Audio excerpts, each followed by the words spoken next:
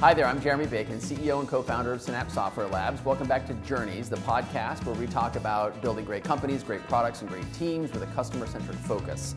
My guest today is Helen Calvin, the SVP of Customer Success at Jellyvision, a fabled, legendary company. Awesome, thanks. It's good to have you here today. I'm super excited. This is going to be fun. We're going to talk, and in particular, one thing that we're going to really delve into today is your experience with and your expertise around building customer success teams. What goes into hiring and what goes into thinking about those processes and why it's such a big role and such an important thing for you.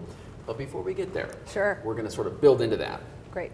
And talk a little bit about your background, because you actually have a very interesting background in that you've come into the world of customer success from a non-traditional path. I love the words that you use, interesting and non-traditional. You can just say wacky, weird. That works too. Yeah, so my MO is sort of that I find holes within companies and I spin up departments and core competencies to fill them. Mm-hmm. And that has sort of sinued its way over to customer success, which I think gives me a little bit of a unique perspective because I don't come from your traditional sales or marketing or account management sort of background. Which is where most people in this role today come from. Right. Success as a thing has evolved over the last 5 years really as the SaaS economy has taken hold, and what was account management is sort of still account management, but we've seen this new function, this new role that's right in the SaaS sort of space, which is cool. But to your point, most people in success roles tend to come from technical support, traditional support, services, account management. Exactly. But exactly. You're different. You didn't do that. No, I didn't do that. I started in retail. Started with a company in Dallas, Texas, and really started with 2 departments there that I kind of worked in and founded, was our merchandise forecasting and then also brand and product development, working with a woman named Jean Blum. And you think retail's a lot about aesthetic, sort of that one side of the brain, but the truth is retail's a lot of math and behavioral science. So why does somebody buy something at $199 versus $249? It's green versus blue, how many are you going to sell? And that kind of transitioned into when I knew I wanted to move to Chicago, coming to Jellyvision. We had an analytics department that focused on end user and understanding sort of the end user's path. But I transitioned that into consumer insights, which was really finding that behavioral science, thinking about the way the user behaved. Again, why do they act this way? And giving that to our customers. So that they could understand how the end user was kind of using their products and things like that. And then that rolled its way into, gosh, if we're really getting down to this minutia of actual problem solving, that has huge value to our customers. And we have our SaaS product, Alex, which helps employees of large employers make decisions about their health and well-being, increasingly financial decisions. And we didn't really have account management around that. We had really strong implementation team, really great product teams, and a really great sort of net new sales team. But we didn't have account management. And so I sort of attacked that, talked to my CEO and said, there's a hole, I'll fix it. That's kind of what I tend to do. And found that there was a new way to sort of think about it. I'm very quanty, I'm very mathy from that analytics and sort of behavioral science background. So so that's kind of how we got there, and I think it gives me a little bit of a different perspective on really how you provide value in a customer relationship. And how do you go about solving the problem? How do you go about solving the problem? Either has or even hasn't yet identified. Exactly. Very fun. So that's a part of the business that is relatively young at Jellyvision, but it's one that you're building and growing rapidly. Correct.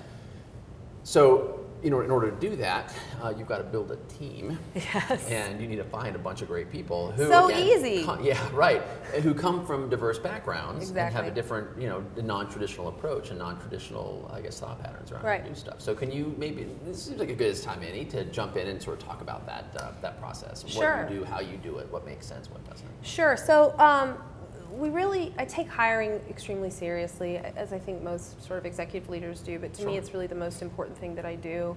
I'm a little bit fastidious in that way. I believe that A+ is better than A- or B+ or B. It's 100 versus a 97. Right, exactly.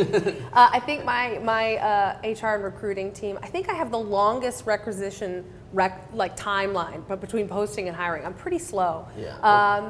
But what I really look for, it's not always so much background. It's great if you've had a couple of years in sort of, either sales or account management or customer success. Yeah. But there's 3 key things that I think differentiate the way that we want to shape and build a department. One is, are you a self-learner? Are you self-taught? We have really strong orientation programs, and we obviously work to get people up to speed on the ecosystem and the space and the industry, the vertical that we're in. Sure. But you're never, as a leader, going to know every problem that's going to arise. And if you sort of hire the kind of person who comes to you with every question and everything that kind of comes up, you're not going to get the most efficient team, and you're also not going to get people who are going to bring new things to you. I always like it after a certain period of time if the people who are working on my team are coming to me with new ideas, and I think that comes from really curious self-learners, people who are self-taught. Golly, Google is all of our friends. Right, Nothing we're doing has never been done before. So how do you make sure that you're a person who's kind of self-propelled to seek out answers, seek out knowledge? So how do you test for that, though, as you're meeting people? Given the fact that you said you're fastidious when it comes to finding, recruiting, hiring, working through the process, and that it takes a while to do so. How do you identify the folks that you're meeting with, whether you're meeting them at a cocktail party or in the interview process, how do you identify that they are a self-learner? Sure, and I think that's kind of one of my other things is trust but verify. Yeah, if you're hiring in customer success, these people tend to be really articulate and great talkers, particularly if they came from a sales background. So how do you verify? In the interview process, we have something called an audition, and it's actually a little mini case study of whatever the job sort of is they'd be doing, and we make sure that they can kind of do that in the audition. I try and get any math I can, especially if pulling from internally. What's the math of what they do, say that they've done? And then I like to ask sort of questions that get at what do they do in their own sort of life? What do they do in their own passion? So questions like, what's the thing that you've done for the longest period of time? And they might say, oh, I'm really into graphic art, or I'm a cook at home, or I played baseball in college and I played baseball my whole life. Great. How do you get better at baseball? Yeah. And if they sort of say, well, I've had a coach, or I've had a mentor, or this, and if they say, well, I watched a million training videos and I go out and I practice every day, and it gives you this sense of how do they see a problem and attack it from an education and sort of self-learning standpoint. So that's one of the things that we look at. Important, right. So you're looking for people who are self-learners and motivated to grow and expand themselves, whether that's in the role of a customer success manager or in their personal life. Again, whether like cooking or baseball or running up and down mountains, whatever it might be. Okay, what else do you look for? What else is in that process? I think this is where a little bit of my non-traditional background comes in. The relationship with the customer and how you view that relationship, to me, is very important. And I think a lot of customer success, sales, account management has a perspective of it should be a really tight relationship, a really familial relationship. And you'll hear people in interviews describe it as, I really love people, I love getting to know people, I want to get to the point where they really feel comfortable with me, and they want to, they see me as sort of a best friend and confidant. And while that's not a bad thing, is that I actually think that the people that you trust most in your life, the foundation isn't that they're your friend or that you're sort of likable. The foundation is that you are an absolute expert and you really solve their problems. And there's not a piece of information about the ecosystem or what they're dealing with that you don't know. And then you have a layer of remarkable likability, and it's with our product. Humor isn't the base of our product, but it's an expert who happens to have a sense of humor. And I think about customer success the same way. It's an expert who happens to be quite likable. But likable is not the basis. Sure. Expertise is the basis with sort of a lens of likability. And so I look for that difference. When you're interviewing and someone says, I just really love people and I really want to make sure that it's a relationship and I want them to really, be really close to me, versus someone who says, you know what, I'm a detective, I'm a tinkerer. I hate when there's a problem that I don't know the solution to and I want to dig in and figure out problems. That's the person that I think makes a really great customer success or account management rep. Yeah, well, sure, especially because a huge part of what they're responsible for doing is getting into the organization that they're servicing and figuring out what's going on. Right? You can't develop a successful account plan if you don't understand what's happening, not just at the account, right? That little group of people or users or folks that are buying directly, but what's going on in the entire company, what's happening in the organization, and what's their strategy, and where are they going, and what's their vision, and why do they care, and where do you fit into that mix? And to your point, if all I care about is like, I'm gonna take my customer out to a baseball game, like that's important, awesome, but you're an inch deep, you're never getting all the way through. Right. You need to understand what drives your customers' internal politics and internal relationships just as much. And if you're not the problem-solving, sleuthing detective, it's tough to get there. Right. Cool. So it sounds like another way so self-learning, self-motivated, likable, but a detective, someone who really likes to roll up their sleeves and digging in. Are there some other attributes and characteristics that you think are important to look for, or that you try to sort of that you try to weed Yeah, out? I mean, you always want to try and suss out who has a real fire and a real drive. It goes with the self-learning, but it's that kind of self-propelled. Not everybody has to be motivated by the same variable. But you want to see somebody who does get motivated by things, kind of gets passionate about things. What are the wrong things for people to be motivated by, from your perspective, as specifically as it relates to like the world of Jellyvision and the product and the culture that you are pushing out to your customers? Certainly, on our team, even though we're an individually rep team, you have your book of accounts, we're also very team oriented, and particularly if you're starting a department, there's always an arc in the life of starting a brand new department. I've been through it 4 times, and it is shockingly similar, despite the subject matter that you're trying to tackle or the hole that you're trying to tackle. But year 1 is really about getting done the top 3 sort of KPIs, the key things that have to get done, and you really need team members who are kind of rascal kids who can help you kind of get it. It's a lot of bubble gum and duct tape. Year 2 is, okay, let's unravel all the bubble gum and duct tape that we put to just get where we needed to go. Let's think about foundation. And then year 3 and beyond is, how do we scale? How do we now take the magic sauce that we've gotten, systematize the process and things like that?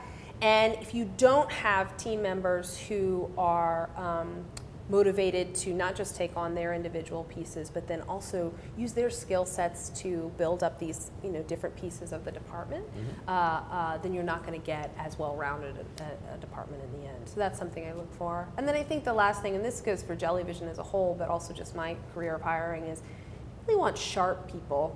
And sharp is different than smart. A lot of people say, okay, it's really important to see that they're smart. I want to see that you're sharp. I want to see that you connect in a way that's really novel, and that you see the so what behind data, behind a bit of information. It's not just the problem solving, it's the and so what, and then what do we do because of that? And that's a level of sort of sharpness that I think makes someone make a lot more impact than just someone who's bright. Right, absolutely. Well, that's very cool. Another question for you, because I'm interested in the audition process. Yes. And, every organization has their own methods and process for hiring. So I'm not asking you to give us any, Jellyvision secret sauce or anything like that, because you should protect all that stuff. You have to be able to stand on a big medicine ball for, I like that. For 20 minutes. Holding weights and holding weights, flexing, exactly. That's cool. That's fun. All right. Yeah. I'm not sure what that has to do with CSM, but that's okay. It's worked out for us. Exactly. No, I'm just kidding. That's neat. So what I was going to ask about with regards to the audition is what other parts of the organization get involved in that process? So if I come to interview at a place, at a team that you're building, regardless of whether it's Jellyvision, when Helen's building a team, solving a problem, fixing a hole, what other parts of the organization do you tend to wrap into that process and get involved? Sure. I think obviously any cross-functional teams that they're going to work with regularly, we try and get them in for the interview or them in for the audition. Again, I'm really quanty and mathy, so I tend to gravitate towards data and finance teams to really see what are sort of the end number impact that we're trying to get to, and how do we vet for that on the front end. And if there's any way, and this is really, I think, important for internal hires, if there's any way that you have data that, again, can kind of verify the trust. We were hiring for one of my sort of account manager, customer success roles, and there were a lot of people in the organization who were very interested in the role. And I actually had some customer-facing tools that on the back end, internally, we could see how much the customer was sort of using our product. And what I could see is, internal to Jellyvision, how many times had different people logged into that tool to see how the customer was doing? So you can kind of say, oh, I really care about the customer relationship. And then I'm looking at rates, and there's a lot of people logging in very much, and then there's 1 or 2 have logged in 173 times. Right. And you kind of go, interesting. Yeah, This is someone who's really kind of doing it. So looking at those tangential sources that you might not even think of that can give you the data to layer into sort of your qualitative assessment or conversations. Cool, makes a lot of sense. So clearly, when you are building a team and when you're putting together a new part of an organization, the overarching theme, the most important thing seems to be driven, self-learning, constantly seeking education, growth, individual growth, and then collective team growth. Right? Let's talk a bit about that. So how do you continue to push yourself and challenge yourself and grow yourself professionally and personally that way? Sure. So I've done a lot of the education routes, got an MBA at Kellogg. For me, it was a really, I think, worthwhile experience. Mm-hmm. So as much as I can follow that path, I follow that path. I also believe in knowing your compatriots of who they are in your industry and in your vertical, and really getting out of the building a lot and spending time hashing out similar problems. I have a lot of people, friends at Review Trackers and Yellow and different companies, Belly, who are really dealing with a lot of the same kind of things that I'm dealing with. And I think as much as you can commiserate.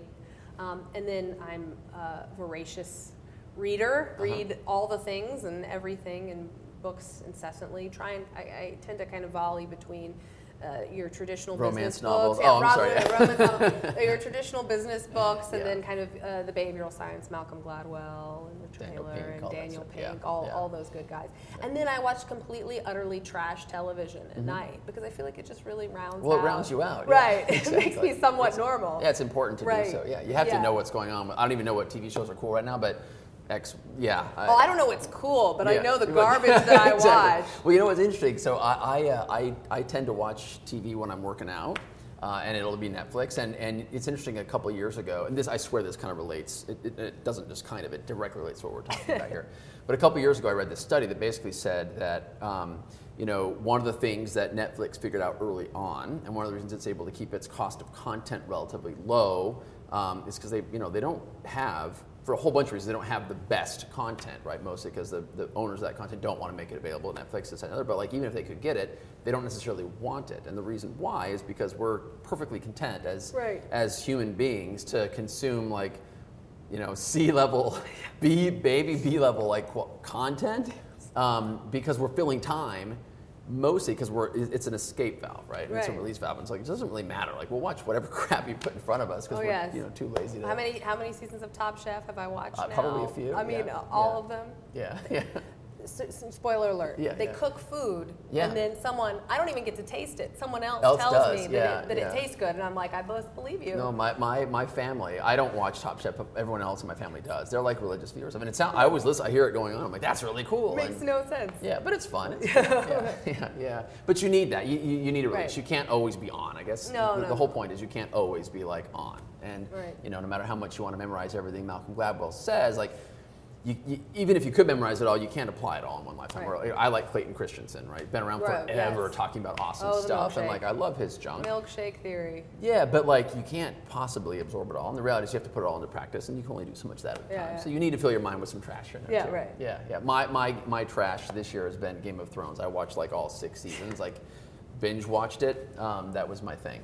Yeah. And now I'm on to some crazy serial killer show on Netflix. So, right. It's all great. Good. It's all good. Running. It's all good. Yeah. Yeah. No, but I mean, I think again, that sort of self-propelled self-learner. I also, and I tell this to anybody who's kind of looking at Jellyvision. One of my favorite things is I'm not very good at sitting still. I'm someone who likes to run, which is part of why I like to kind of find holes and start new departments and then hand them off to great leadership and kind of do the next thing. I'm someone who likes to run, and so sitting still has never been my forte. It's not something you're good at. Not something you're good at. Yes, right. Not something you want to do, for sure. Okay, so another question. So we'll take one half a step back. So build customer success teams. Hiring for customer success, it's a challenge. It takes time, but it's something you have to get right. Because at the end of the day, those people are your face. Right. They're the one who, even more than the sales reps and the people that were involved in bringing the customer to you in the first place, they're the ones that carry the torch. Right. They become the quarterback for the relationship.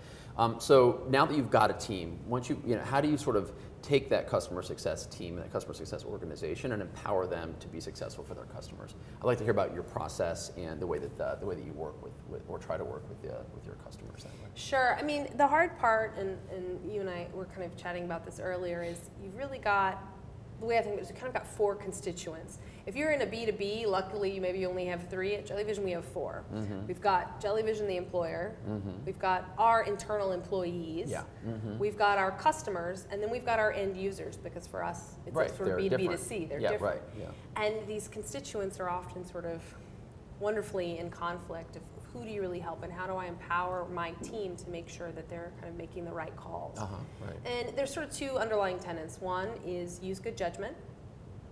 Hire fully formed adults who will make good calls. Yeah, right. And 2, tell people to be truly empirically helpful. Really be helpful. And sometimes being helpful, if you really have those at the sort of core, then they have an understanding of, at any moment, which of those constituents is the most in need of help. If it's something that's really compromising, the P&L of Jellyvision, that might be the area that really needs the most help. But if it's the customer, or if it's our internal employees, or if it's the user, and it goes back to sort of that actual problem solving. And they have a lot of the basic things like access to budget if they need to spend it on the customer. They have access to me and to other people within the company to get expertise if they don't have technical knowledge. But it's really instilling that concept of be empirically helpful at the core, and you'll succeed much more. And then my responsibility back to them, and I kind of see Jellyvision's responsibility, but my responsibility as a leader is I am to make my team members as marketable on the open free market for what they want to do in life as I possibly can, make sure they're getting the skills to be as marketable on the open free market as they possibly can, and then I have to convince them to stay and work for me. Yeah, that's exactly. Kind of what it is. Yeah, well, that's a healthy way of approaching it, right? Like to your point before, you need to find the greatest people for the role that you're trying to fill and for the team you're trying to build. And the reality is that sometimes, over time that may change. Right. But you want to build a team that is both capable of growing beyond their team, their role, their current function, and maybe that means they move into some other part of the organization, right. Or maybe it means they need to go do something else. But at the end of the day, you're better and your company's better as a result of you preparing that person for the right. next thing, whatever that might be. Yeah, and you just, for us, it's just we want to make sure that team is parlaying our brand of customer service. Sure. We're different from, Nordstrom. You bought a belt, from Macy's 25 years ago, and you bring it to Nordstrom. And Nordstrom actually on their website says, we do not have a return policy. We do everything on a case-by-case basis. They will They'll take back that belt from Macy's from 25 years ago. Mm-hmm. Ritz-Carlton has a really great brand of customer service. We're ladies and gentlemen serving ladies and gentlemen. Mm-hmm. It's sort of about this experience and things. And 2 sort of herald companies that you can, marquee companies that you can speak to customer service, they are customer centric. At Jellyvision, it's be helpful. Yeah. And I think that's our different sort of lens on it. Which is a good thing. Well, being helpful and having that as a mantra, certainly I'm assuming anyway here, correct me if I'm wrong, that's also helpful for you and other members of the leadership team and your teams when it comes to managing friction and managing expectations around those points of friction. Specifically what I mean by that friction, right, is you kind of mentioned a couple minutes ago, there's different stakeholders. You've got your, let's go from the top down, you've got shareholders of Jellyvision, right, so the owners of the business right. and the managers of the business, and their incentives aren't always aligned. Closely, but not always, and there's healthy reasons for that, and right. good friction exists, but it's there. Right. And then there's friction between senior management and the rest of the organization, because again, you're trying to manage expectations and help grow and train and move and deliver. But then that's the internal points of friction, of potential friction. But on top of that, then you've got customers, and in your right. case, customers of customers. So within each of these groups, there's inevitably points of friction that surface, and you need to manage the friction around that to ensure that your customer stays happy and that your customer stays happy. How do you do that? What works there? Yeah, I think not to sort of belabor it, but as you're really doing actual problem solving and as you're actually being helpful, and maybe it's akin to we've all read sort of Challenger Sale and those sorts mm-hmm. of things, but I think you want to think through. Really explaining to the friction party, the stakeholder, the friction party. How are we actually being helpful to our end user, to our customer, to the customer back? We're thinking about your employees here. This is how we're actually going to kind of be helpful to them.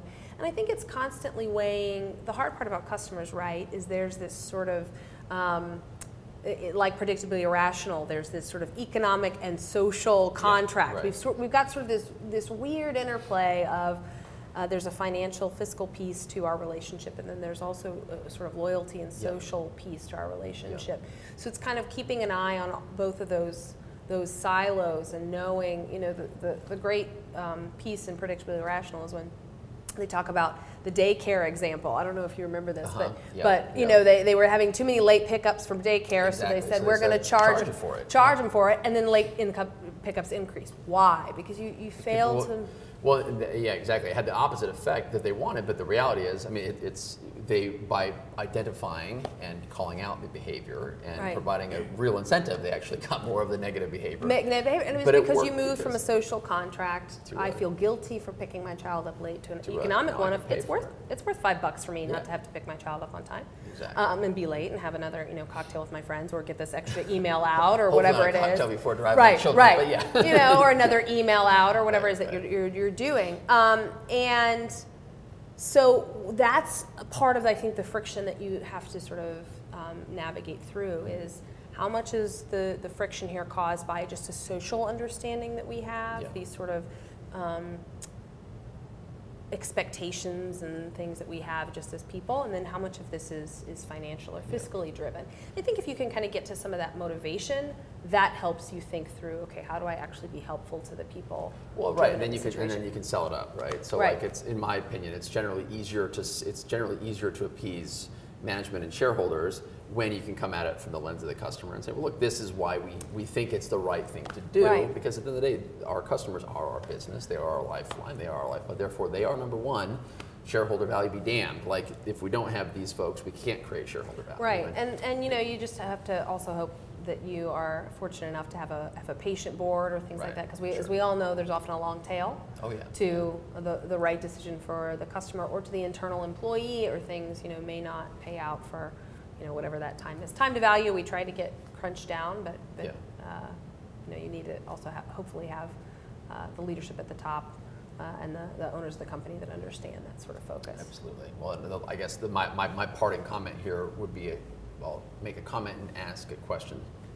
Do you agree? Do you disagree? I love it. This is getting so complex. I know. Now we're getting it's emotional. It's like Inception. It's meta. Okay. So, in my opinion, you can't have a great customer success or account management program where you're truly a customer-centric organization driving for the customer unless you have buy-in from the absolute top down. And in my opinion, the top down is board and down. Mm-hmm. Without that, I think you've got unnecessarily unhealthy friction inside the organization. Agree or disagree? Of course. I mean, if you don't, and I mean that goes for customer centricity and those things. But that, I think that goes for whatever initiative you're trying to get through the organization. That is a piece that I really own and drive at Jellyvision, is that the customer voice, the customer's pain, really what our customers are dealing with has to just be in the veins of every department within the company, be in the veins of every person who is customer facing and not customer facing. And I think that is, of course, something that comes from leadership at the top. And we've certainly seen, and I won't wave the finger at anybody, but we've certainly seen companies that lost that focus. Absolutely. And it usually takes them down a bad path. We've gone from a country where manufacturing was our key piece to where technology was our key piece, and a lot of those things get commoditized. And we're now in a world where really being an expert on your customer, their pain, what they need, what they want, what drives them, I think is the differentiating factor. Well, and I think what's fortunate for Jellyvision is they've got you there running this particular team. And what's fortunate for you is you've got a great CEO in Amanda who's willing to say, do it, fix it, let's make it great. She's good that way. She is a really great champion. She's a great champion in Jellyvision. She's a great champion in the Chicago tech community. And I think under her leadership, we have an entire executive team that looks at our onus to Jellyvision and also looks at our onus to tech and in particular Chicago tech. What's great about Chicago tech as opposed to some of the other markets is that one of our fellow friendly companies IPOs or makes an exit or gets a raise, or we all cheer for them. We don't say, "Oh, that was my raise." Now there's not that competitiveness, and I think that's something that's really important for us to kind of all mirror, sort of put out into the marketplace. Yeah, I agree. We watch out for customers. Yeah. Well, thank you so much for joining us. This has been super fun. I appreciate you taking time to come in and chat with us. Sure. And to everyone out at home, on the internet or wherever else, we'll put a few links to some cool stuff that we talked about today, maybe a book or two that we referenced and a few other things. As always, thanks for tuning into Journeys. We appreciate it. If you like the episode, please like us on, what's that thing called? iTunes. Yeah. It's how we get discovered and recognized, so we can find more people like you to share our stories with in our journeys. So thanks again. We appreciate you coming out and watching today.